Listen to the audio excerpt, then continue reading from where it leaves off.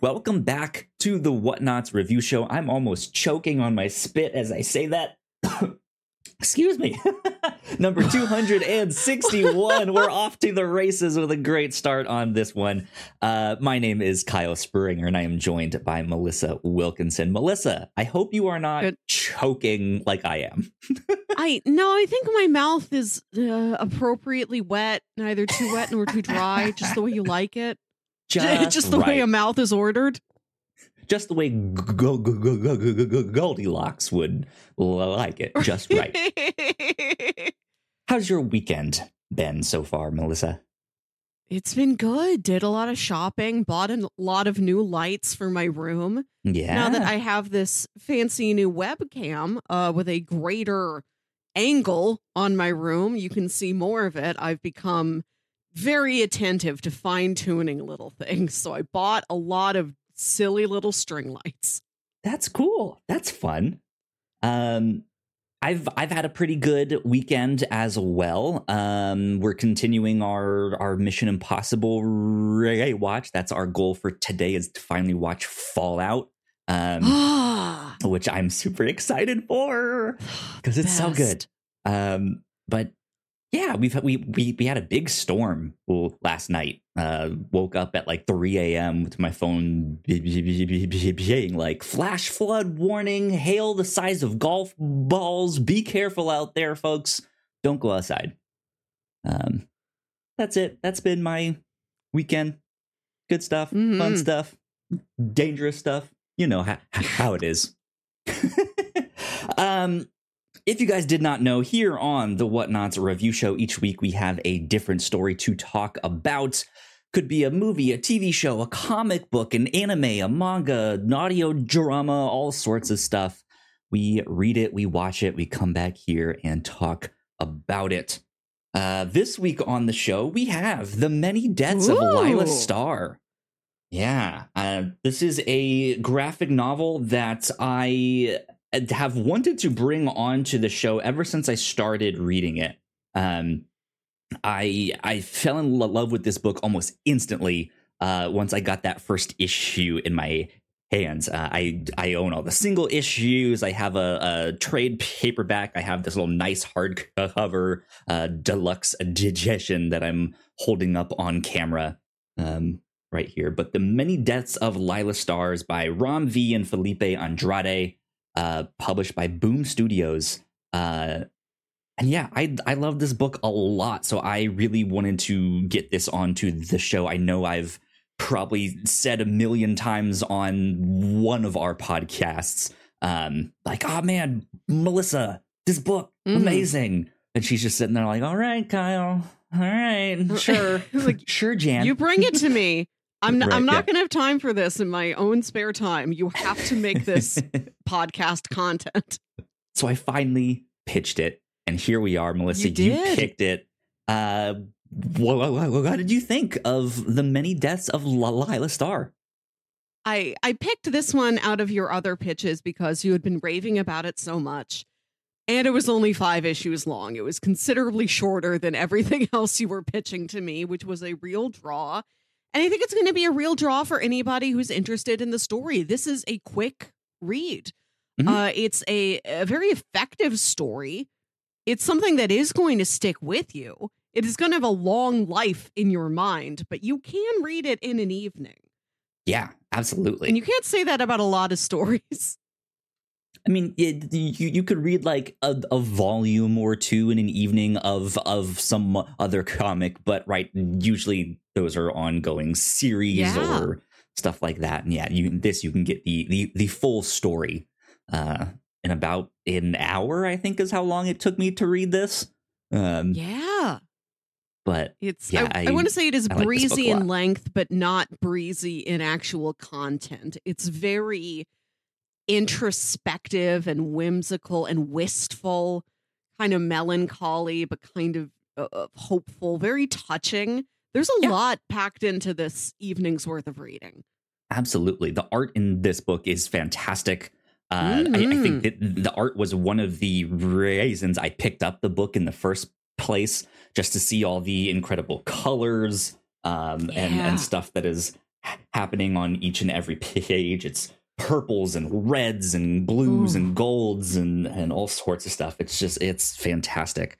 But yeah, I have a million and one good things to say about this book here. It's one that, oddly enough, like I'm a huge comic book fan. I have shelves and shelves and long boxes off screen of stuff. But there are very few comics that have affected me on such an emotional level that, like, I'm still constantly thinking about them to this day. Like, somehow, like, you can cry at a movie, right? I'm a crier. I cry at movies sometimes. But sometimes even movies like that, I don't necessarily stick with me, or don't affect me on an emotional level to the degree to which something like this book has. And it's this book and I Kill Giants that are like the one that just like somehow get me or speak to me in a way that I don't necessarily really understand. And I find that fascinating. So this book, as the name kind of implies, deals a lot with the concept of death and just what it is, how you cope with it, how you react to it. And it's a subject that I feel like in my life, like I haven't really been around that much. It hasn't been a stranger, but like, I don't know, like I don't feel like I've truly experienced it firsthand. And so a book like this on that topic, I don't know why it affected me so much, but it did. And just like it stuck with me. Like you said, it will haunt you. But I've had a longer tail with this book than you have, Melissa. So I'm kind of wondering, what stood out to you about this? What were some things that you liked, did not like? Just kind of more spoiler-free thoughts. What was your experience like? You're right. This is visually stunning. Like the way the characters move, the body language everybody has. It's such a languid book, but also such a dynamic book. Everybody's posture and like movement. And there's a scene where when Laila first gets reincarnated on Earth and she's alive and she like runs, just this big splash page of her running across the street with these big long limbs. Like there's so much dynamic movement like canned in those pencil lines. It's really incredible. Yeah, it's and interesting the stories, for sure. It's like I said, there's a lot of emotion in it. I think it is ultimately a comforting story, but there's very sad details in it. And there's also kind of funny details in it. To talk about the plot, in someday in the future, immortality will be invented. Nobody's going to die anymore. So in this like afterlife office tower, this sort of all godly being calls the goddess of death up to his office like, we've made your position redundant. You're going to have to go. And she shows up. It's not even like, redundant. It's like, your position is useless now. Right. Like she shows up full like Shiva goddess of death with the 6 arms and the blue skin and everything you've seen and like the spiritual artwork, but she's wearing like a business power suit, and with her 6 arms she's like checking her hair and like putting on lipstick in a mirror as she's riding an elevator up to the office. Like, I don't know why I got called into this meeting. This is bad news. Yeah. And she's like, is this because taxes wanted my corner office? It's always been me and taxes, rivals for eternity. Yeah. There's some good funny moments in there for sure.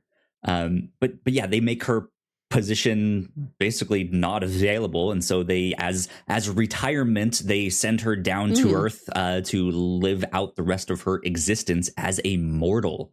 And I guess that is a thing that the gods do. I think that's an interesting thing, because they call it a retirement, but it almost kind of feels like a punishment to some degree. But the fact that they're calling it a retirement means they must have agreed upon this, or this is something they desire, some kind of like understanding or experience that they want to have. Or it's something neutral.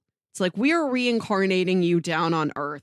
You're completely out of our hands. What you do with your time is up to you. Maybe that's good. Maybe that's bad. I don't know. Just scoot down to Earth with you.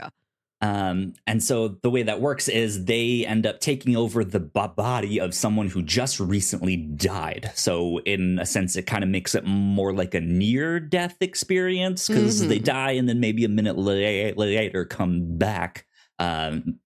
Basically, the god inhabiting them. So yeah, the god of death inhabits the body of this girl, Laila Starr, because death has figured out, has moved some things around and made a deal to get her reincarnated very close to where the child who will invent immortality, where he is born, so that she can go kill him.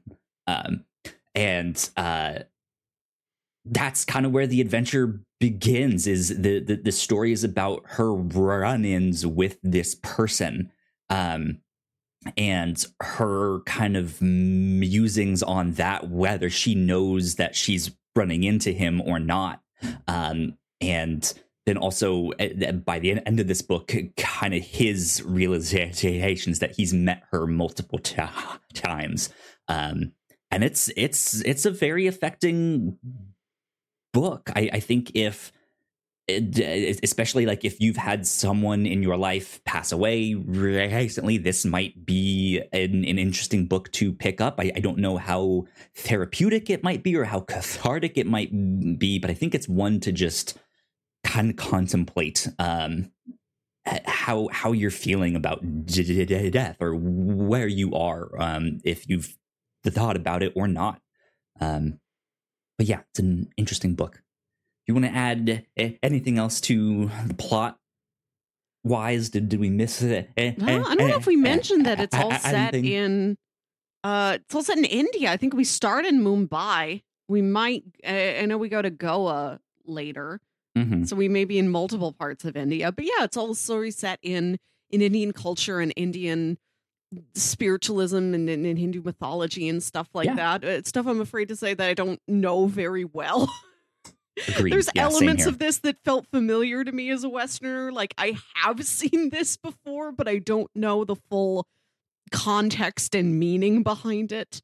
But it's a nice place to visit. It's a nice thing to be immersed in, to feel like you are learning a little bit, even if you're missing the meaning and the context. It's a nice it felt good to visit another space, you know? Yeah, absolutely. I agree. Highly recommend this book. Please go check it out.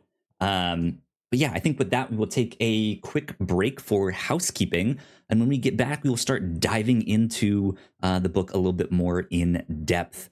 So with that, we will be right back. Here at the Whatnots, we make multiple different shows, and a lot of hard work goes into making them, so we would love it if you check them all out. If you enjoy our shows, patreon.com/thewhatnots is the best place to show your support. For just $1 a month, you can get early access to episodes, and at our $3 tier, a Patreon-exclusive podcast, The Pilots Club. You can even get a shout-out and thank you on most of our shows at the $5 tier. And if you're one of our patrons already, thank you so much. It means the world to us. You can find out more information on our website, thewhatnots.com, as well as your favorite podcasting platform of choice. When you type in The Whatnots, all of our shows will pop up right there. Just don't forget to give us a nice rating and review if you like the shows. You can also find us on YouTube and Twitch for video versions of the shows, trailer reactions, and live streams. And lastly, we have merch. If you want to grab yourself a shirt or a hoodie or a mug or something else, head over to thewhatnots.com/store to pick up some merch today. All right. We are back. Big shout out once again to all of our Patreon supporters. Thank you so much. It Thank means a you. ton. If you are at the $3 tier on our Patreon, you get the Pilots Club, in which this month we talked about a show from Netflix Spain called Cable Girls. It's a 1920s period piece. A bunch of women go work at a telecommunications company as switchboard operators. They all have their different reasons for being there, but in the pilot is also a heist. There's one person there who's there to steal stuff, and things get complicated real quickly. But yeah, that was an interesting one for us to talk about. Our first kind of soap opera that we've gotten to talk about on the Pilots Club. So that was interesting for sure. Right here on the review show, some cool things that we've been up to. This past week, we got to celebrate our national treasure, Nicolas Cage himself.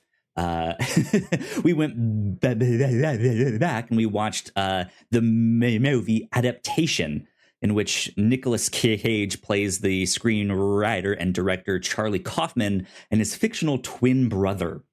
So double the Nicolas Cage, the most Nicolas Cage we could get. So we had a lot of fun with that. Go check it out. That movie was fascinating.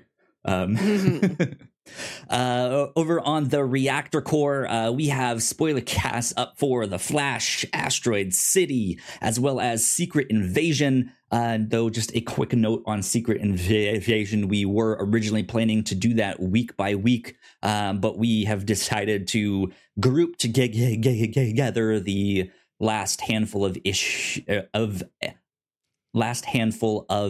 episodes. So 3 and 4 will be in one episode, and 5 and 6 will be in one together. So yeah, keep an eye out for all of that stuff over on the Reactor Core. And then over on the Captain's Log, not only did we recently have our annual trivia night, which is always a lot of fun, but this past week we got to hang out and talk about some fireworks. We talked about Nimona. We talked about this trailer to. We talked about how people don't hang out and talk about fireworks. People will plan to go see fireworks. They'll watch fireworks together, and then at the end, it's like, well, good night, everybody. Exactly. The next day, you're not like, man, remember the red one? That was a good red one. You mean the peony to the star ring explosion that they did there? There are names for all of this. Yes. I wish we knew what all of the combos were called. Like, is there a name for the combos of stuff? Interesting. Oh my God. Never know. That's a fastball special right there. Yeah. Absolutely. So lots of good stuff happening here at the Whatnots. Please go check it all out. But that is kind of about it for housekeeping right now. So we will get into spoilers for The Many Deaths of Laila Starr. All right.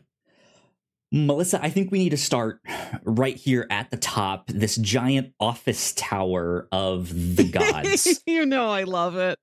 Yeah, I knew you would like this concept. It's unfortunately not in the book very long, really only the first handful of pages. But what did you think of this? The book starts in this real kind of hectic, chaotic place because it's scenes of this office building, the scene of Darius's mother in the taxi on the way to the hospital to give birth, and then Laila before she originally dies at this party. What did you think about this kind of like a more hectic start to the book? We do have a narrator, sort of third person narrator, saying like, these are all of the pieces on the board for our story. These are how all of them are going to come together. Yeah. And the office tower full of gods, even if I don't know the gods well, like some of them I might recognize some of the imagery, but I don't know all their names or what they do. Sure. But they look so striking.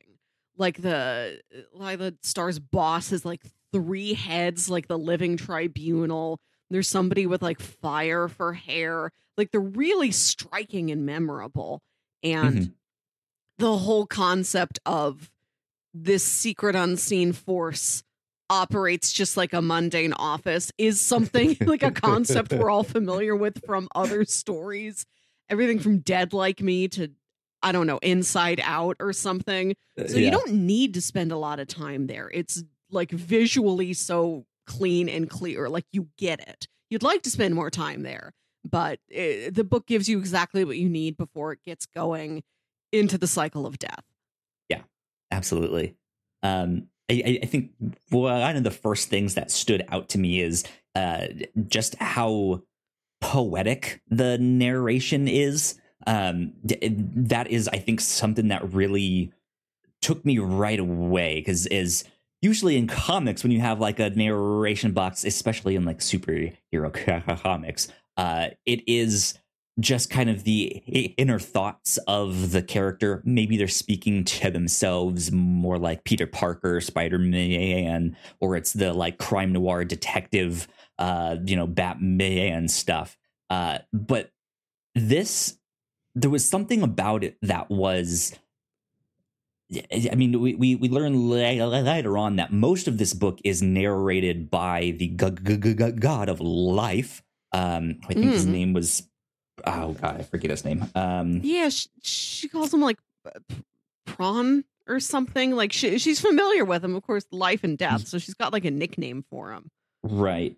Let me see if I can find his name here in a sec. But yeah, it's mostly him narrating, and he just has this kind of very slow, poetic pace to describing things. There is this calm steadiness to the way he speaks, that is really, really interesting, because the like reflecting on the book, yeah, I think the how hectic the book kind of starts in what it's depicting is kind of reminiscent of life. When you think of life as a whole, it is hectic. It is like just things are happening all over the place. But then, yeah, he has this kind of calm reflection to his voice there, that it is, in a sense, this idea that despite everything, life will go on. And so he just continues at this steady pace, that I really, really enjoyed. Yeah, she calls him, oh, here we go. Prana, I believe is his name, Pranah. That's how it's spelled. So yeah. But I really, really enjoyed that you get this like juxtaposition of like two things that I think you could easily equate with life, just that the hecticness and the craziness of everything that's happening, but then this idea that it just kind of keeps on. And that's also really interesting, considering how the book ends here with kind of that sentiment, is that it just, at the end of the day, life just kind of keeps going on. But yeah, that was neat. I like that every time Prana reincarnates her, he's like, no, I can't keep doing this. Eventually the head office is going to catch on. They're going to get mad at me. I'm not as invulnerable, to the office culture as you think I am. But it keeps happening. I think that's very charming. And I love the conceit that every time Laila gets reincarnated, huge irregular amounts of time have gone by. Like the first time she gets brought back to life after she's first reincarnated and then immediately gets hit by a car. It's like, it's been 8 years. It's been 12 years. It's been 20 years. It's been 38 years. Right. Yeah. Yeah. I think this is because we aren't necessarily familiar with this pantheon of gods, but do you know, or did you get a sense that, like, what was the relationship between life and death here? It to me, it almost seemed like brother and sister. Like they had some kind of familial role. Because I never felt like there was anything super untoward or like there's not really any sexual stuff happening between them. That's not what this book is. The closest thing we get to that is she wakes up and he's already like he's already there looking at her, and she's just like, have you been watching me sleep? But I think just the way they talk, the way he is kind of bending the rules for her, the way she calls him by a nickname instead of his full name, just to me read like some kind of familial relationship. Yeah. Or maybe like the bond you have after you've been colleagues with somebody shoulder to shoulder for, in this case, millennia, eons. Right. Yeah. They had an interesting relationship because, he was kind of poking fun at her. He's like, again? You died again? Like, come on. We can't keep meeting like this. It is very funny how many times she dies in so many different ways. Yeah. Each time it's a different way. This first issue I think is a lot of fun. Because I mean, what's fascinating about this book is that each issue is also just so different from the next one. Like this first one, she gets reincarnated. The body of Laila Starr fell or jumped. It's not entirely clear out of this window from this party. Maybe she died of boredom, or this guy hitting on her was just so boring that she was just like, anything else, please. But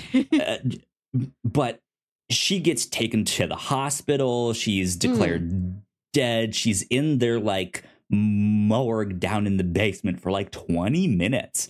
And that's when she finally wakes up again with the goddess of death inside her. And there's this little ghost kid just hanging out in the hospital. I like her. And they like immediately just kind of go on an adventure together.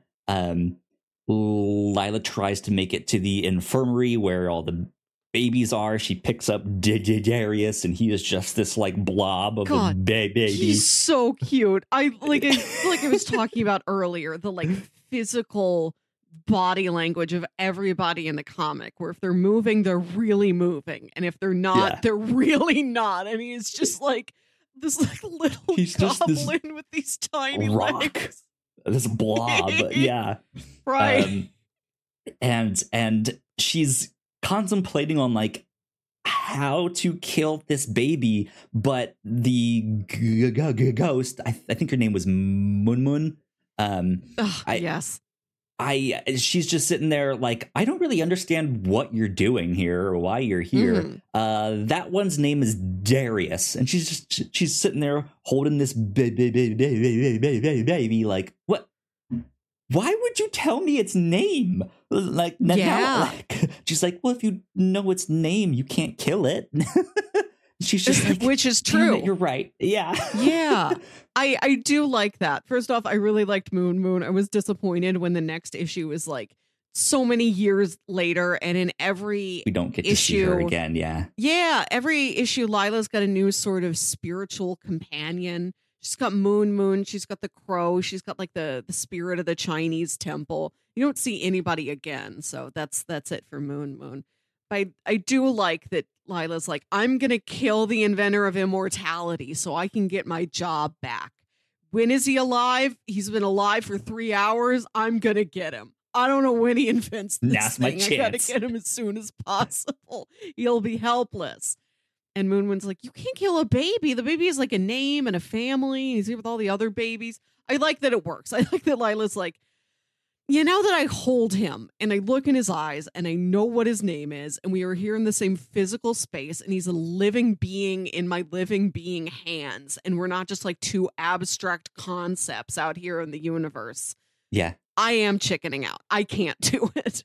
It's interesting because the way she responds is still, I feel like how she would respond as the god of death. She's still just like, so who cares if he has a family? But also, I think internally, without even saying it, this is her, like, she's now no longer a god. She is immortal. She is a mortal, not immortal. And so killing something has a different weight to it, right? And she's kind of internally wrestling with that of like, what will that mean for me then as a mortal? And especially now that I know it has a name and has a family, like, what does that say about me, right? It's like there's this interesting, like, why would you tell me its name? Like, what's happening?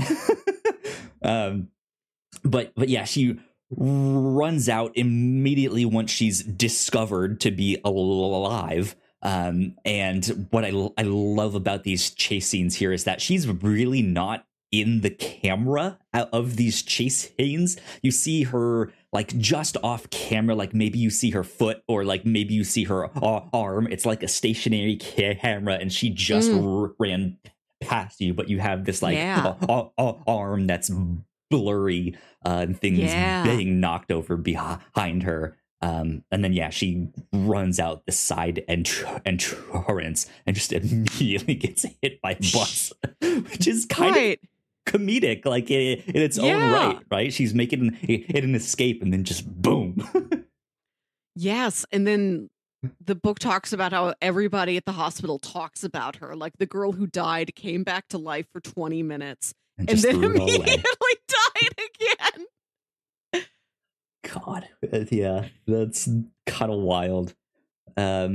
But yeah, then that's when we kind of get the info that, okay, the god of life has now revived her. And they are on Earth at some location and has been like, it's now been 8 years since you got hit by a bus. I don't know if just the logistics, the bureaucracy of resurrecting someone takes that long or takes a certain amount, or the way, or maybe it has to do with how she died.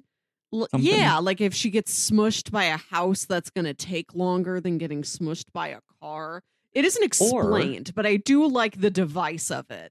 That every time she dies, it is a long but non-specific amount of time that could take for her to come back. It's an interesting thought for sure. What about this? So the fact that it happens multiple times, the god of life, he's doing it on purpose. Like it's not the higher ups telling him to do this, but it feels like he's putting his fingers kind of in pies that they maybe shouldn't belong in, and he's kind of twisting things or manipulating things to his own way of doing things, which is an interesting thought that I don't think I really thought about until just now. Did you get any kind of read like that there might be something he's trying to do instead? We know that he isn't technically supposed to bring her back to life, but he does as a favor to her because they are old friends. It seems like he's sort of watching over her corporeal form in these in-between times. She just sleeps on his couch, I guess, for 16 years. I don't know. Something like that. Yeah, we don't know specifically why, but I do like the device. There's something extra haunting about blink and you miss it, massive gaps in time and space. Like really, at least for me, hit some like deep childhood fear.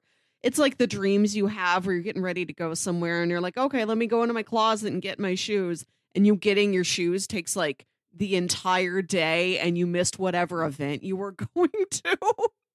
It's the clerk's like, I'm not even supposed to be here today. Right. It's that sort of deep-seated dream terror that this book touches upon. Yeah, absolutely. Yeah, I can even see, because I think there's one point where Prawn says something along the lines of life doesn't really have meaning without death. So yeah, I'm wondering if he's also kind of manipulating things in a sense to teach Darius a lesson or something like that. Maybe she is designed to come to be awakened to encounter Darius at specific times in Darius's life. Yeah. Because I mean, that could be the thing of like, if you view the afterlife as this giant office building corporation kind of thing, right? It could be that they got rid of a number of positions, let people go, but then they kind of have to see how the dust settles after that, and then they're like, oh, yeah, you know what? Maybe we also don't need life. We don't need the god of life here. Maybe we can let him go. I wonder if he's kind of having those thoughts of like, oh, well, if they let her go, it's only a matter of time until they realize that I'm not really necessary, or something like that. It's an interesting thought. I hadn't really considered that aspect there. But yeah, I like his character a lot, because he's just this real suave looking dude. Always has a nice suit on. He's like drinking tea, has a bunch of jewelry on, stuff like that. But yeah, so issue 2, then Darius is now 8 years old. I really enjoyed this one. The whole like storytelling aspect of this servant that Darius's family has when he's young, and he is also just this like larger than life figure, this like mythological figure with these like extremely long limbs that just make him seem like some kind of creature from some fairy tale. And it's an interesting story to then see how attached Darius got to this person, even though he didn't really have a relationship with the family per se beyond employer-employee. And when Darius learns that he dies, he like breaks all the rule. He escapes and like runs away from home just to go witness the funeral. Which is an interesting thing, because I don't like, when you think about kids running away, you probably don't expect them to be like, I want to go to a funeral. Exactly. Just let me live my life, Mom. I want to go to a funeral. Right. Yeah, it's Darius's first it's not the relationship that I feel like maybe more Westerners are usually attuned to, where it's like a pet, right? Where it's like, oh, my hamster died, or like my dog passed away, or something. Like, it is an actual person that he finds himself so attached to. And he has this like deep-seated care for him. Like, he even just questioning like, why can't we give him some of the fruit that like he harvests for us? He just doesn't understand in that way. Is just like, but no, let me go give him some regardless. I really like saying that aspect of Darius, that he really cares for people. He does. He's so sweet. And the man's life, I forget the man's name, but he's such a mystery to Darius. Like, who is he? Where does he come from? Why is he so tall? Where does he come from? Where does he go? Right. Why can't he come inside? Why does he bathe in the river? Why do we give him this food but not this other food? Like, when he leaves, where does he go? Like, he doesn't know anything about this man's life. He just knows his character. He doesn't know the facts of him, but he knows, like, emotionally who he is, what this man means to him, that this man is good and is strong and is kind. And so, like, it's just from one mystery into another. When he dies, like, Darius still doesn't have answers to any of his earlier questions. And now he's got a much bigger question. Yeah, what is death? I don't like it. How do I stop it? Yeah, because even with him coming into contact with the concept of death, even before that, he has this kind of revelation that, like, he's living his life somewhere else, and I don't get to see that. Like, there is a chance that I won't even get to see him again, even if he is alive. There is this, like, concept of, like, being here and then not being here, like, just that kind of separation, right? And I think it's through that he is then introduced to the concept of death. It's no longer, oh, he's alive, but he's just somewhere else and you can't see him. Mm-hmm. He no longer exists. And he's struggling to understand what exactly that means.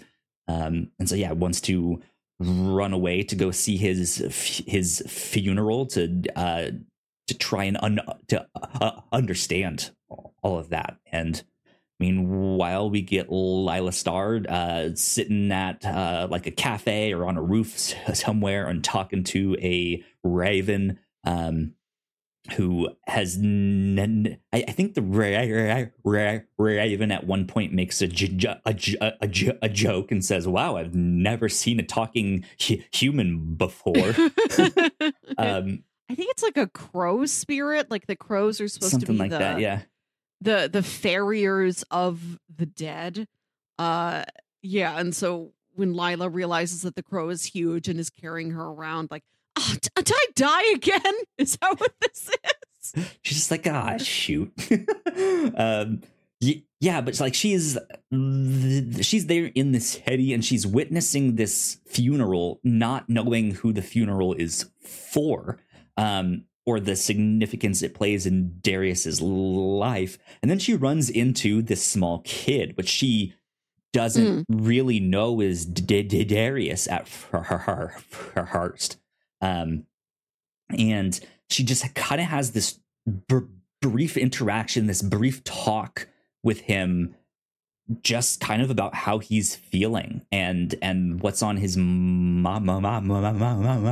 And then, yeah, he runs off into the crowd of the funeral, and that's where she loses him. And then, like, finally sees him off in the distance because he hears his family calling his name, being like, Darius. And she's just like, wait, that was him? Like, oh my God. Like, I just ran into him and had no idea. Like, I could have killed him then. Why didn't I? Right. But yeah, she's also standing out at sea and then kind of gets pulled in by the spirits that are in the water, or as some might explain, like a riptide in the undercurrent. And she drowns, and that's when she's just like, shit, I died again. Yeah. This is going to keep happening, isn't it? Right. Yeah. And the next time she wakes up, Darius is now like 20 years old. In college. She encounters him at a party. And she's been living up a high party life. She's drinking, drugs, sex, dancing all night, stuff like that. And she encounters him at a party. Again, I think it takes her a little while to realize who he is. And he tells the story about how his girlfriend just broke up with him. And his best friend just died. And the death of the best friend is one of the more haunting things in this book, where the friend is like works in video and it's like, oh yeah, I helped shoot a commercial here at this abandoned factory a couple of weeks ago. The place is still abandoned. I still know how to get in. this is our cool new hangout spot. Like, Yeah. they're young enough that they're like, we need a cool secret clubhouse, and it's an abandoned pillow factory. Just so wild. You don't think about there being a whole factory just for pillows. And it's Down got this big feathers sign and a on the giant pit. walls. Yeah. Right, all the feathers are still there. They just jump into the feather pile. And there's a sign on the wall that says, we don't just make pillows, we make dreams. Which is so haunting in this like sad, gray, empty place. And the three of them, him and his best friend and this girl, they hang out in this abandoned pillow factory as these Just smoke hopeful and young drink people. and stuff like that. Yeah, and his friend is like the coolest guy, and Darius wishes he was like as cool as his friend. And what if the girl likes him and doesn't like her? It doesn't likes the friend but doesn't like Darius. And later you find out that the friend died when there was some political uprising and like some protest and all of this chaos. The pillow factory got lit on fire while he was in there. And of course, it's full of very flammable material, so it goes right up. Like, when you learn that that's how he died, you were expecting like, oh, there was an accident. Like he jumped into what he thought was a pile of feathers, but it wasn't. Or the pile of feathers was hiding like a sharp, heavy piece of machinery under there. You're expecting that. Like, he falls, there's an accident, or maybe like somebody else knows, hey, there's an abandoned pillow factory, let's do crime there, and he gets shot or something. To have him die in like somebody lights the building on fire, not even knowing that he's in there, it's so impersonal. Even having like a criminal come across him and shoot him feels more personal than that. There's another human in the equation. Well, He's that's just the thing is nothing. He's zero. He's collateral damage. He's invisible. It's such a careless death. Like, of all the ways to go out. Darius isn't exactly sure how it happened. He knows he was in the building and the building got lit on fire, but he's not sure if it was just like an errant Molotov cocktail that got in or saw something. Oh, yeah. Or if someone saw him and they chased him back in there and just in the chaos thought he was someone who shouldn't be there or something. I don't know. There's just this uncertainty of what exactly happened. And yeah, you're right. It does make it for this very impersonal and just very impersonal and just another mystery in Darius's life of this like lack of understanding. And yeah, it haunts him, and it kind of leaves him half the person that he was, which is basically what he says. And his girlfriend, as a result, like doesn't really, it is like she's kind of moved on and he has not, and so she's just like, dude, you're stuck here, and I'm not just gonna wait. Like I can't.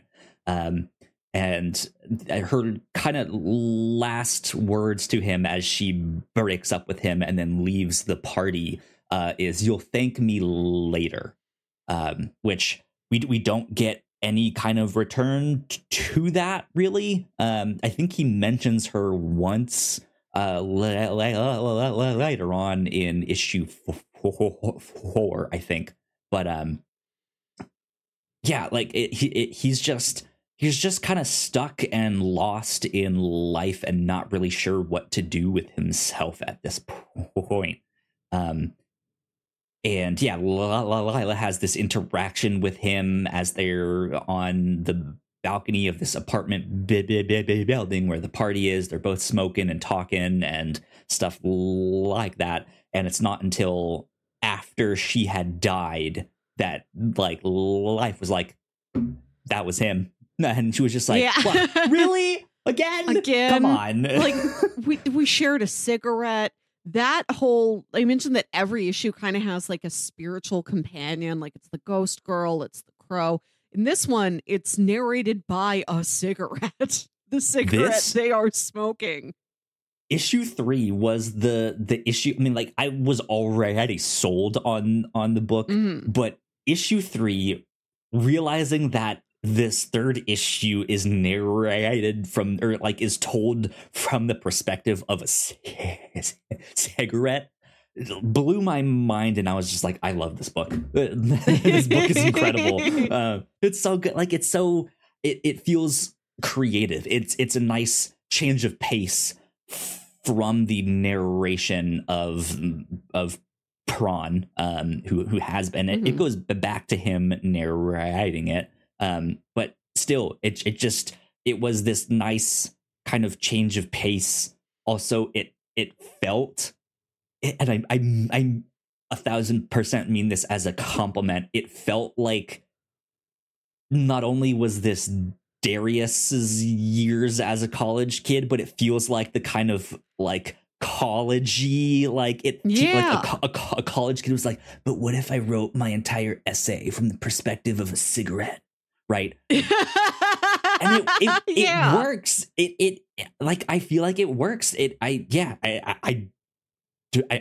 don't know, but it spoke to me in such a creative way that I was just like, this is cool. I like this.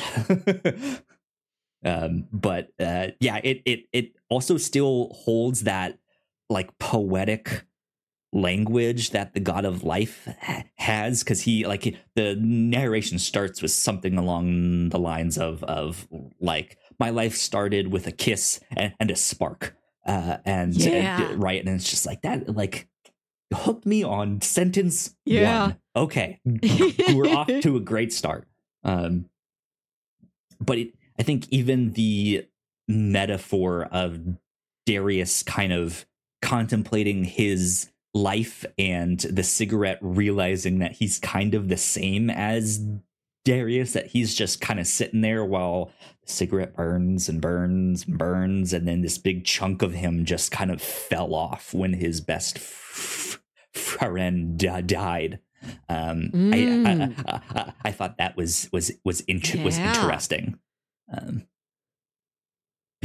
Issue 3 was fantastic. I liked that one a lot. The colors in that one especially are also really neat, because in the like hazy smoke party, it does start to get a little more neon. There's like lime greens and purples and stuff like that, whereas the other ones have that in there as an artistic interpretation, but it is more realistic in a way, if that makes sense. Like, this feels almost like they are bathed in all these like LED neon lights and stuff like that, and it just has like, the characters are long and wavy and elongated because they're all high and drunk and stuff like that.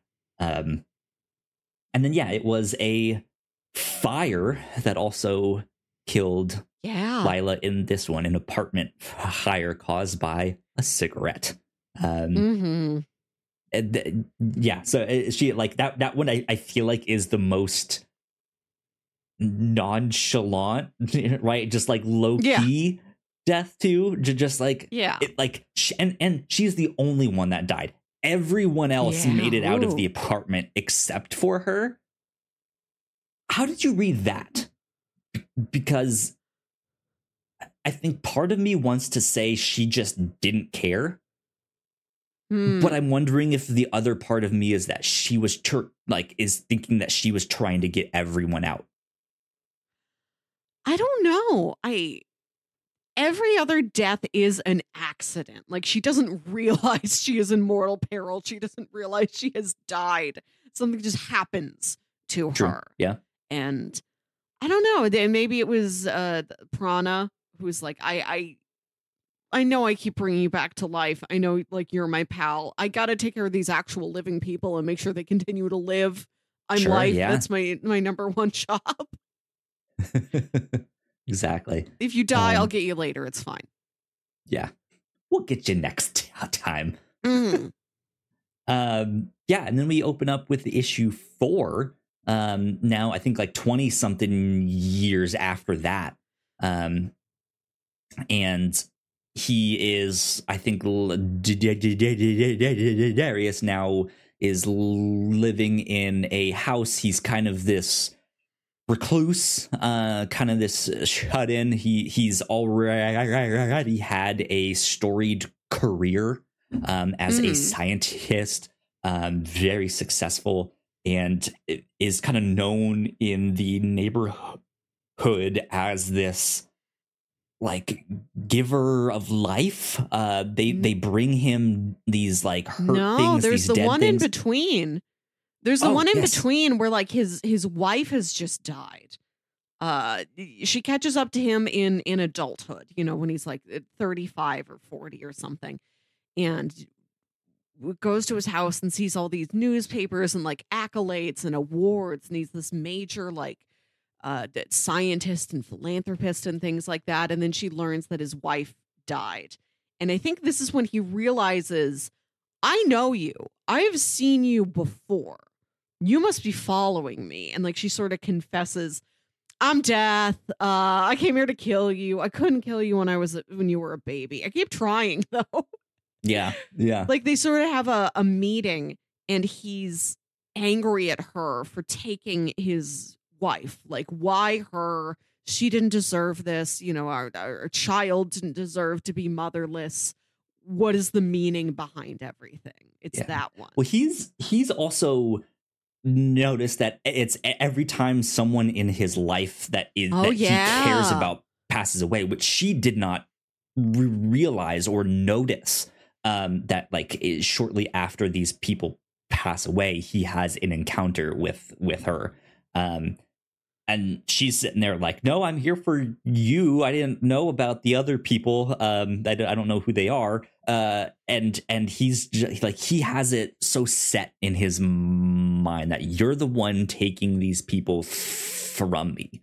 And in a sense, he wouldn't have been wrong if she still had her job. But that's not necessarily true nowadays, and so they're both kind of at odds here of like, no, I'm here for you, and he's like, no, you're here for my wife, like you already like. And so their meeting doesn't really go well. It kind of abruptly ends, and she ends up leaving his house as he gets super mad. But yeah, it's interesting to me that he has such a different perspective on it. I was reading another comic last night. It was House of Slaughter Volume 2. It's a little spin-off book from Something Is Killing the Children. Fantastic series. We've covered the first couple volumes of that here on the review show. But in this book in particular, there's a character who, I'm not sure exactly how to describe him. He's sent on this mission to investigate something that's been happening around a bunch of people getting injuries to their eyes. And of course, like, the people start to talk, and the kids start to be like, it was a monster, like all of this stuff. And as that spreads, the idea in that universe is then the monsters become real. But this character in particular is often someone who does not speculate on things. The way he's very much about facts. He has a good memory, so he like remembers all these case files and stuff, and he won't exaggerate or speculate on what this could be or what this might mean. He just says, no, it's this thing there. And that kind of like when he realizes that's why he's there, that they don't want him to speculate on the stuff, that he just is supposed to kind of give this non-answer to the public of just being like, nope, not a monster. It's this thing, right? He kind of realizes that there are different ways that people interpret the same situations, and people kind of look into things in different ways. And that's why when I look up at the stars, I just see stars. and Mm. someone else sees a constellation that is a bear. Um, and I feel like that's kind of what's happening here in this book is Darius is looking into the situation, is looking into what happened. Why do I always see you? Why do I always have an encounter with you? And why do you look the same? Right? Yeah. Like you haven't aged a day. Um, and he's just kind of lost, so he's looking for answers. Um, is kind of what I got out of that, and I think it's out of anger then that he starts to look for immortality. Right? He's just like, I'm gonna beat you. Like you won't be coming around here anymore. This is the last that I will see of you. Is that how you read this whole situation here in issue 4? Yeah, he is kind of catching on to her game, and you can see that this is really where the idea to solve mortality comes from. That from here on out is where he's going to spend. Maybe he's already started something like that. We can see that he's already a scientist of some kind, but this is where he's like, no, for real. Nobody around me dies anymore. Yeah. Yeah. So he kind of does it out of spite. And then it's how does she die in this fourth This one? is the one where she finds She's a sort of spirit the in a temple. Chinese temple. And there's a story about how once, like decades ago, this big new factory or mill or something opened, and all these workers came in from China to work there. And there was this little boy whose father came to work at that mill or whatever it was. And the family also opened up, I think, like a little shrine. And as time has gone on, he keeps the shrine open and he's there every day. He just leaves to like go get lunch or something, and then he comes back, and the spirit of the shrine is like, I know his patterns, I know how he works, almost like a pet waiting for its human to come home. Like I know his habits. He's supposed to be home by now. And there's this terrible, terrible storm that day. And the man's very old anyway. I think what he dies of is old age. He like goes out for his lunch and he dies. And later the storm causes all this flash flooding and it destroys this temple, like the last Chinese temple in the city left over from that generation of Chinese immigrants to that part of India.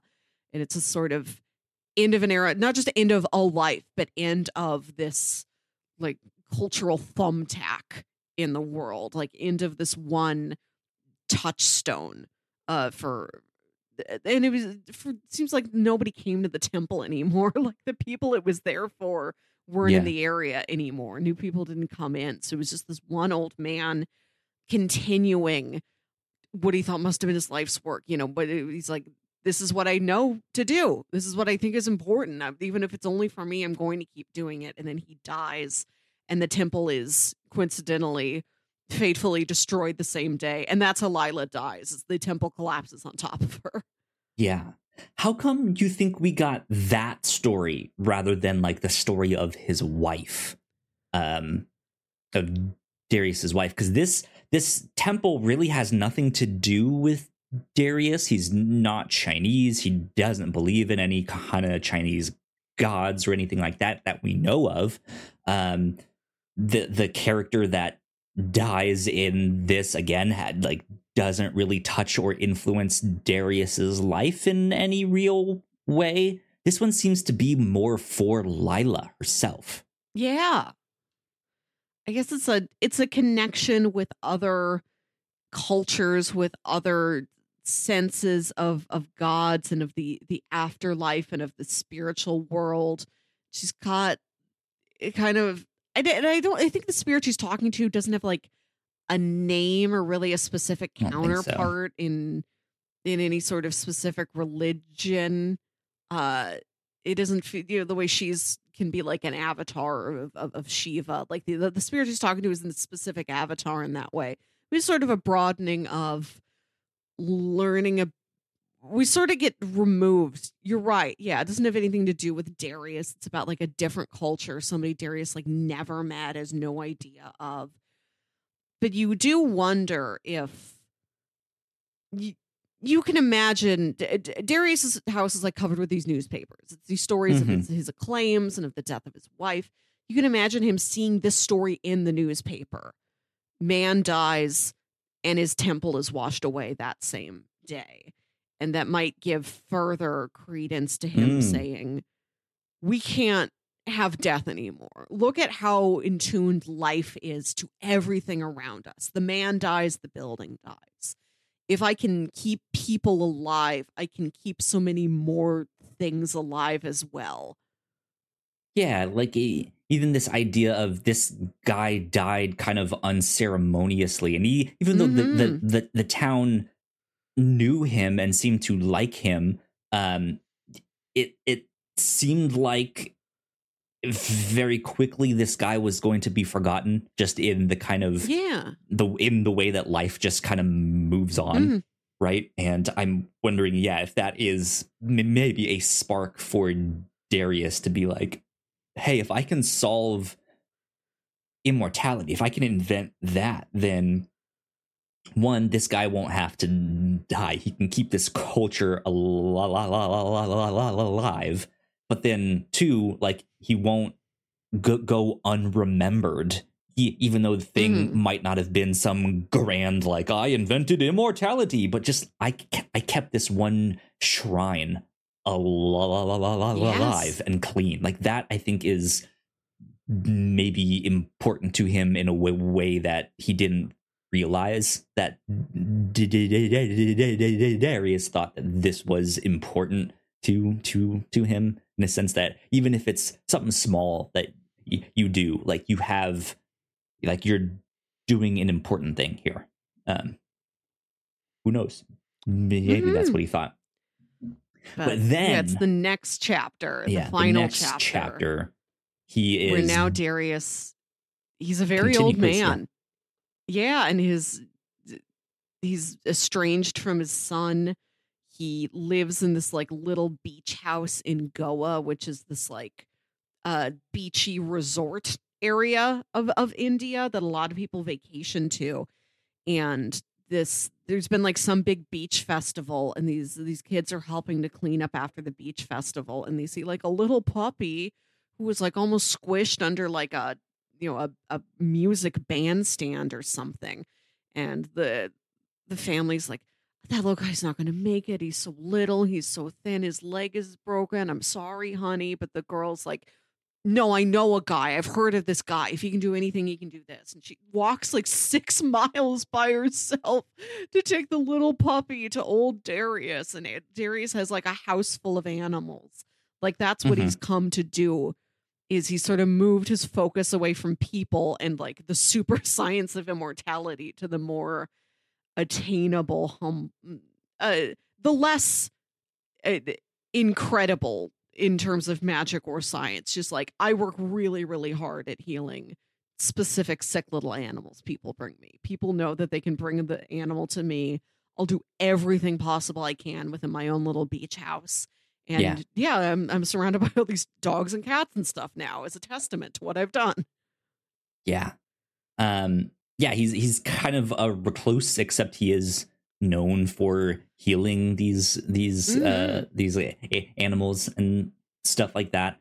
And what we learn is, when Laila shows up, is he invites her in. They kind of immediately apologize to one another. He's like, I was mean to you last time you showed up.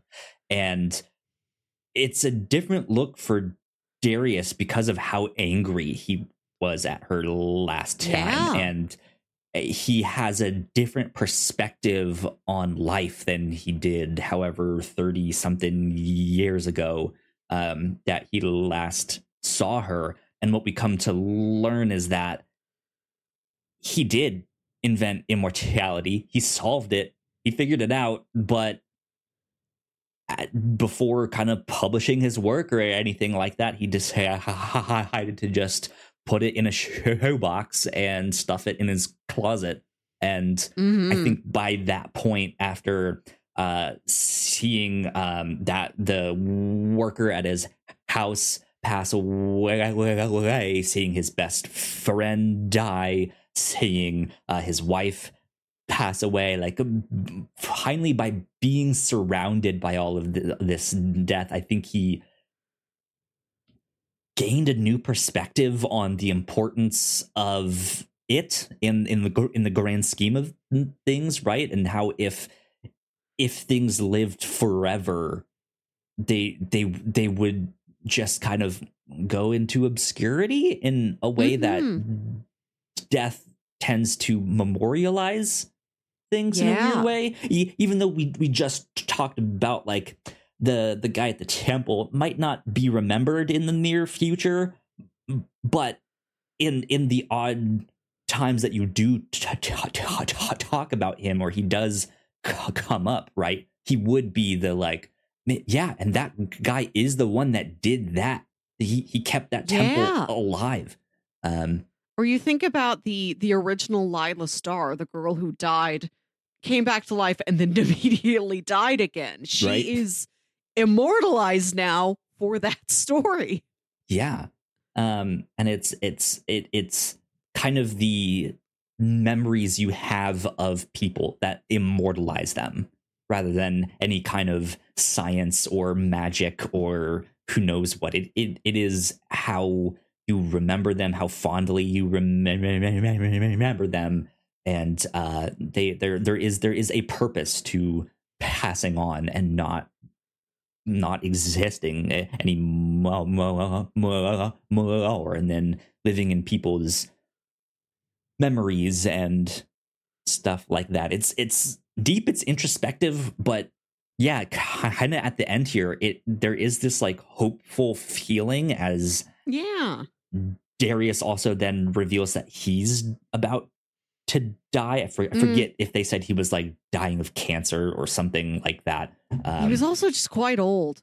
But yeah, his son finally comes back. He gets to reconcile with his son, and do that. But he kind of reveals to Laila that he is kind of content, that he's a-okay. But the last thing he wants her to do is look at the box in which he hid the immortality stuff, and she gets to look at that. What did you think of him just kind of tossing it in this shoebox and just being like, well, that'll go in the closet? It's kind of hopeful that it's the opposite of the Jurassic Park problem. Okay. Where Jeff Goldblum was like, you were so worried about whether or not you could that you didn't think about whether or not you should. This is somebody who could, who did, and thought about whether or not they should. Like, there's something positive in proving, like, oh, if we wanted to solve immortality, we could do it. This guy did it. By himself, he did it. And then he decided, I don't think it's that important. I keep it away as a secret, as a personal sense of pride. And he doesn't even keep it too... He keeps the knowledge to himself, but he doesn't keep the benefit to himself. He purposely does not make himself immortal. He allows himself to die. Right, yeah. Yeah, I think that's an important thing to note here. There was a particular set of panels here in the last issue. There's also one when she finally gets to explain the whole thing of like, I almost killed you as a baby, but I couldn't. And then he just busts out laughing. There's this panel of him being like, like, you idiot. That's why you're here. But there's a particular set of panels in this final issue that I think are particularly strong. And it's Darius talking about what he's learned about life.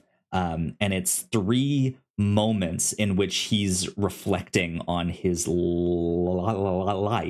And there's a panel of him on the shoulders of the worker at his house and the summer that he just had a great time.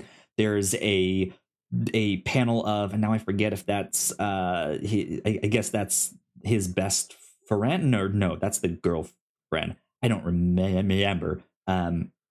And then there's the third panel of him hugging his son when his son is young, just after he lost his wife. But the narration here says, "This is what I have learned in all my years, Laila Starr. We are strong, all mortal things. We live because we truly desire to. Do you understand? Each heartbeat, every breath is a rejection of death." He's like, "I already did it, you see?" And that's when he reveals that, like, "I already made it. It worked. I just shoved it in my closet instead." He's like, he's come to this conclusion that humans are resilient. They will fight to survive. Like, he's not really the one fixing these living things, right? He's not really the one saving this puppy. The puppy himself is fighting for life here, and that is this kind of rejection of death that he wanted so much when he met her that third time, and was just like, "I'll get you." He sees something else. He has this new perspective, and I think that's really beautiful. Like a really interesting way to look at life and its meaning. That life in and of itself is a kind of immortality. Like, and that's not to say I don't think he's trying to say, like, we were born to die, and so every little breath we take is like one more step into, like, I don't think it's that. But yeah, there's I think he's recognizing a beauty and a meaning and a purpose that he did not see before. So yeah, then this book ends in like a real hopeful place, which is interesting for sure. And then we kind of get to see what's inside the box. Kind of, she opens it, but it's kind of like, it looks like a journal and then some kind of wrapped package that's in there. But Laila, at the end of the day, also decides to do nothing with that, and she just kind of sends it on its own little funeral out into the ocean. Yeah. And she says, "Who's to say exactly how things end? If there is one thing we have learned, it is that life's endings are bereft of answers." And so we don't really get any kind of explanation on what this immortality is, or she also doesn't get any kind of explanation on what it is or how it works. Yeah. Darius never really got the mystery of the house servant and who he was exactly, or if his best friend had a crush on his girlfriend too, or if he had a crush on him, which was also kind of implied, of like, maybe he just wanted to hang out with me and didn't want her to intervene and stuff like that too. So yeah, there's just, life has a bunch of mysteries, and that's okay. Yes, that is one of the things you come away with from this book. You don't know things, but that's what life is. Like, coming to terms with life is mysteries, including the mystery of why do we die? What's on the other side? Is there any purpose to it? Like, you have to make your own purpose. You have to make your own meaning. Indeed. I cannot recommend this book enough. The art is stellar. It is fantastic. This hardcover edition that I have here is really cool. It has a bunch of stuff in the back. It has some stuff that was originally published in Panel X Panel, or Panel by Panel. I'm not sure how you pronounce the magazine. But it is a comics publication that does a bunch of literary analysis It's a phenomenal Eisner Award-winning magazine, but it has some ancillary material here in the back that was originally published in issue number 47 of that magazine back in 2021 on breaking story, how to write for an artist, how to think visually when writing. It has some stuff from the artist Felipe Andrade on his artistic method on the book. Stuff like that, how to bring the characters to life and coloring the book, as well as some stuff that the letterers did on just how to make this book feel more alive. And stuff like that. Some interview stuff, and then it has some sketch work. It has a cover gallery. It's a really, really nice hard cover that I think you guys should all check out. But one of the reasons that I also wanted to pitch this book now, when I did, is because this same creative team, Ramvi and Felipe Andrade, is working on another book called Rare Flavors. Flavors is spelled out the British way with the U. And it is, I'm not sure exactly what it's about. I think you can tell by the name it is centered around food. Personally, I'm getting the vibe it's like rich people, food culture, trying weird and exotic things, and I don't know why I'm getting this. I'm only speculating, but like maybe trying human meat or something like that. I don't know. I don't know. That could be completely wrong. This is what you can imagine, right? If there's any mysterious food story, you're like, are they going to eat somebody? Do they question eat humans? On all of our minds. Exactly. Yeah. So yeah, I think be on the lookout for that book too, because I think that'll be really, really cool. Do you have any other kind of final thoughts while I pull up Bingo here? Bingo. All right, let's get to Bingo. Review show Bingo. All kinds of entertainment tropes, comic book tropes, movie tropes. I got one. We got a ghost. We got ourselves a good old ghost. Finally. Thank you, Moon. Or Mun. I don't know how to pronounce that. Let's see. Arted to death. No. Didn't realize my own strength. No. Cat and mouse game. No, I don't think so. I think that's it. I just got a ghost. That's good the only thing that I got here. I have 8 bingos now. Ugh. I'm still behind. I don't know how much I have. I think you have 3. Exactly. Fuck. Good Lord. Anyways, that is our quick update for Bingo. Melissa is crushing it right now, and I am far behind. But yeah, recommendations. Melissa, for people who enjoyed this, what else might you recommend? I want to mention first that one of my favorite film essayists on YouTube is Patrick H. Willems. And he just did a video about a month ago. It's a big, meaty, like 80-minute video called I Went to India to Learn About Bollywood. And him and one of his friends and creative partners is from India. And so this friend took him on a tour of various spots. And he picked like 6 or so important movies in like Bollywood history and went to a location tied with each one, like where it was filmed. Or, you know, I think he goes to the theater that's still playing DDLJ every day after like 30 years.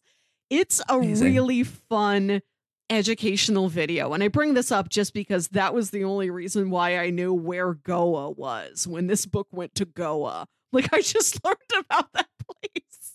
Cool. Good stuff. Mm-hmm.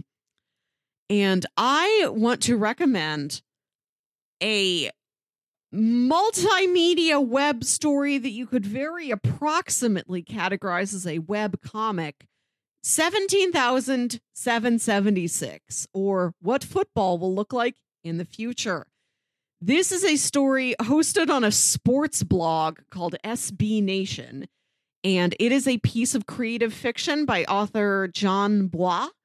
And it is about a future in the year 17,776 where these satellites that have been launched into space, one of them finally sort of like awakens into sentience and encounters his two like older sibling satellites who were launched before him and are like more have been like awake longer. And anyway, it's these three satellites that are watching Earth from space.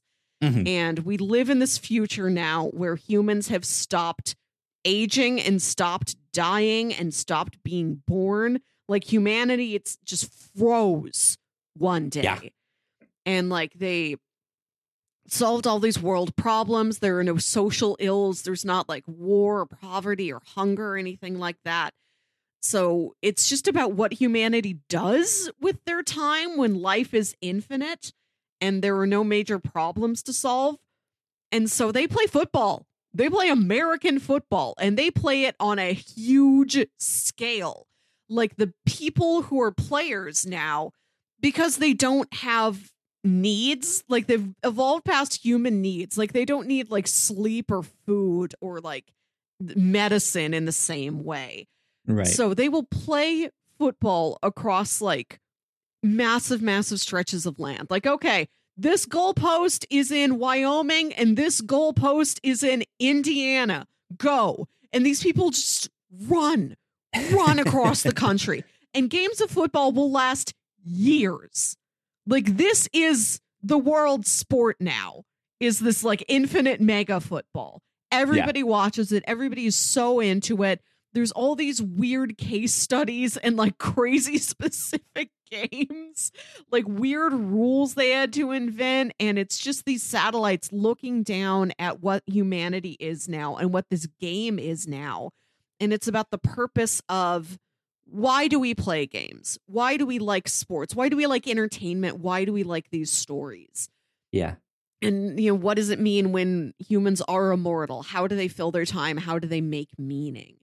It's funny, it's strange, and it is so touching. I cry at this weird multimedia football satellite comic. I cry at it. There's things in there that have haunted me. It's so beautiful. We did a Patreon bonus episode talking about this years ago. We did, yeah. Yeah. Very high concept, but yeah, surprisingly adept at analyzing life and humans and why we do what we do. There is some like oddly beautifully poetic stuff in that I don't think you would expect with such a strange concept here. And they talk about how there's this one light bulb in like a fire station in San Francisco or something that's like this weird fluke miracle light bulb that just keeps burning. It hasn't burnt out like way past the natural lifespan of a light bulb. It's been going for like decades now. And how like when a football accidentally hits it, humanity mourns because that is the last thing that has died in like recent memory. It's it's so poignant, this silly football comic. It's good stuff. Good stuff. I have a few recommendations that I can mention here. So if you want more stuff written by Ram V, he's become one of my favorite writers in the past couple of years.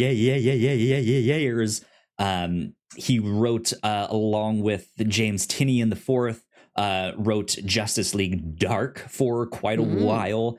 And when it was happening, was one of DC Comics' best, like secretly best books. I don't know why more people weren't reading it, but it was incredible. It was so good.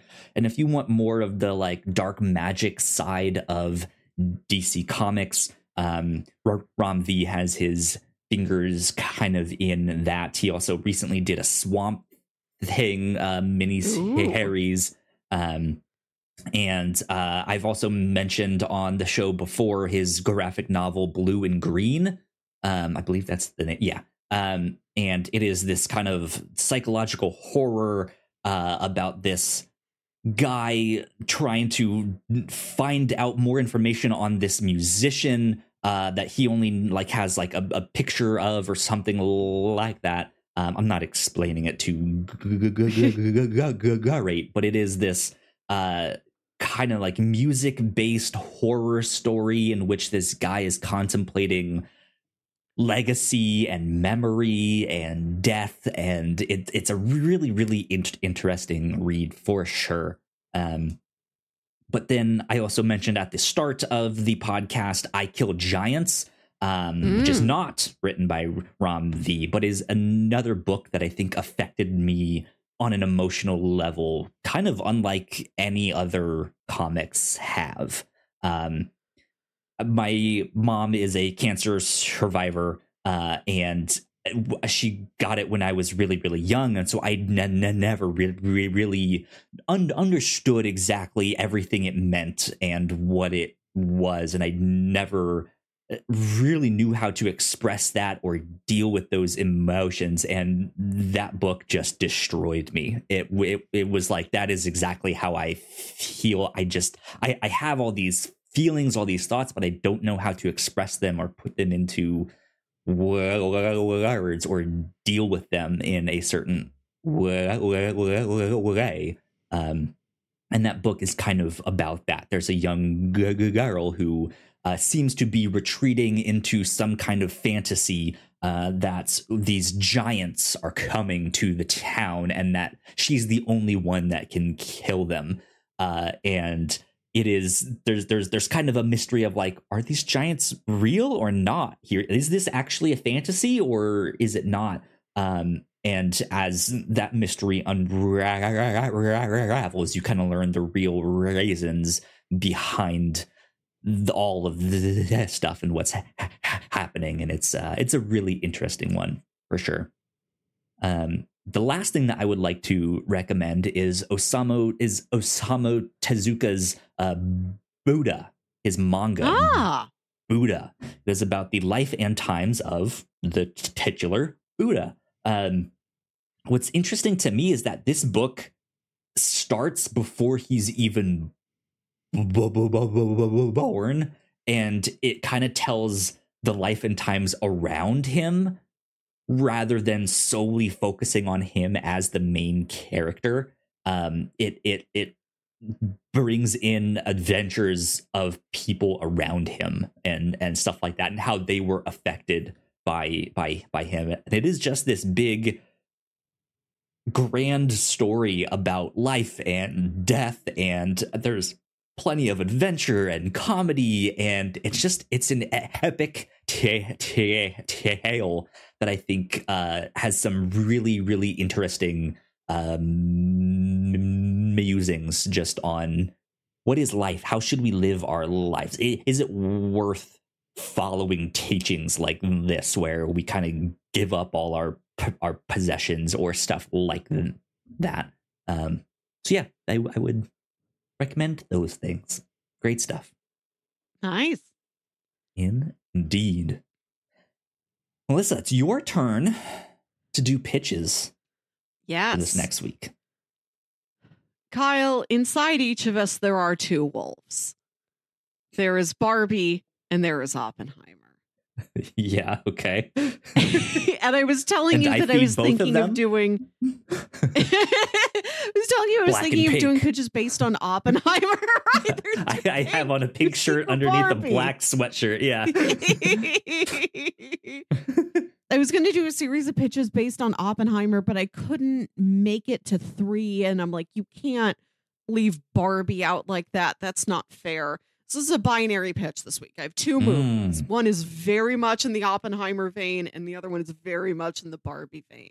Which do I feed? Make your choice. Yes. Which wolf do you feed? Pitch number 1. In the Oppenheimer vein, I have the movie The Current War. This is a movie about the rise of electricity, and it follows Edison, Westinghouse, and Tesla as they fight for who's going to be like the godfather of electricity, who's really got it down. It's AC versus DC. It's about selling your type of electricity to different markets and who's going to get the bigger market and like, who's the first electricity to power an electric chair and how does that make your reputation look? Stuff like that. We've a good cast here. Benedict Cumberbatch is Edison. Michael Shannon is Westinghouse. Nicholas Hoult is Tesla. Tom Holland is a guy who works for Edison. Just also in the mix. I don't think he's a major historical figure. Right. Tom Holland is boy. I really like this movie. I caught this on when I had a trial of Starz for something. Interesting. What I found is the director's cut. And then when I found this DVD at the store, also labeled the director's cut. So I have no idea what the status of the theatrical cut is. I don't know if the director's cut is completely overwritten it, but this movie is a really interesting look at the specific place in history with this thing we all know, the electricity. Like how much work it took to actually get it into our homes, how much strife that was, how much rivalry that was. You will learn the shocking truth. Truly. And it's filmed in a really beautiful way. There's interesting uses of sort of atypical presentation, like triptychs of frames up there on the screen. It's an interesting one. I'd really like to watch it again. So a movie about the perils of invention, the current war. Okay. And good stuff. On the other hand, the other wolf you may feed is a tale of bright, happy, family-friendly, nostalgic characters encountering the harshness of the real world. It is the Brady Bunch movie. Okay, the Brady Bunch movie. This is a film from the 90s that is a spoof on the Brady Bunch. It's like, what if the actual Brady Bunch? None of the original actors are here. Some of them appear in cameos, but it's Gary Cole and Shelley Long are the parents here. They are Mike and Carol Brady. What if the Brady Bunch existed exactly the way you remember them from the 70s sitcom, but they just live now in the harsh MTV 90s? Like you just picked them up and dropped them there, and they are not changing. How does the world adapt to the Bradys? What are their interactions like? What do their neighbors think? What do the other kids at school think? Interesting. And the main plot is they have just 1 week to come up with $20,000 in back taxes, or they'll lose their house to their scheming neighbor, Michael McKeon. And then it's got we visit all the classic things. Marcia gets her nose hit by a football.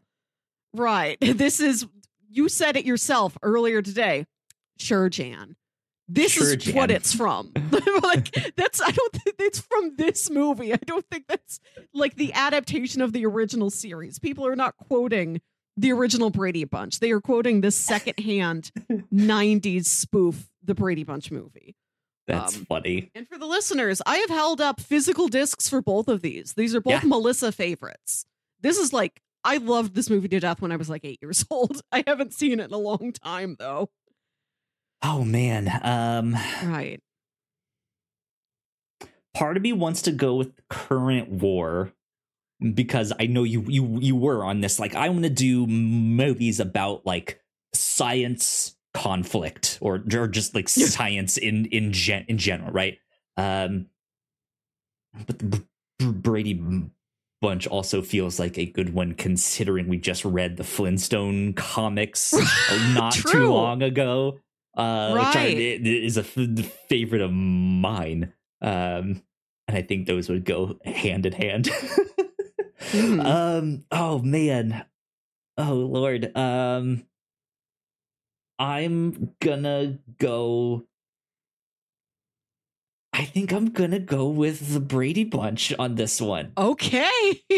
I think that sounds fun, and I think it's such a juxtaposition to what we just read here. This it has its moments of comedy, but the many deaths of Laila Starr, pretty serious.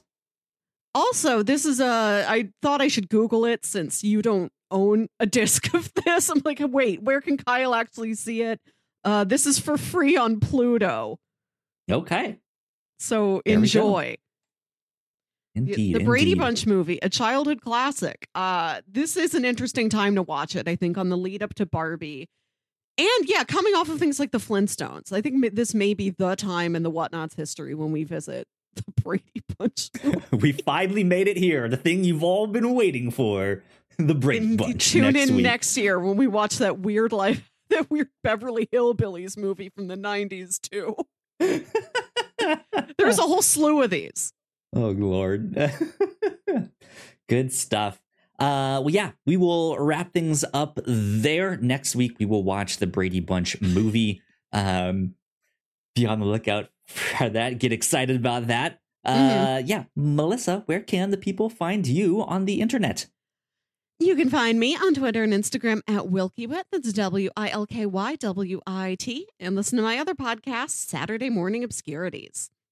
There you go. You guys can find me at Yo Kyle Springer. And if you'd like to stay up to date with all of the stuff that we do, we are at the Whatnots on Twitter. We're also on Threads now at the Whatnots Official. You can find me at Yo Kyle Springer there too. If you're watching this on YouTube, we got some more videos for you right over there on that side of the screen. Go help us out and click on one of those. Go watch something else. But we hope you enjoyed this one. This has been number 261 of the Whatnots review show. We will see you all next time. Bye. Bye.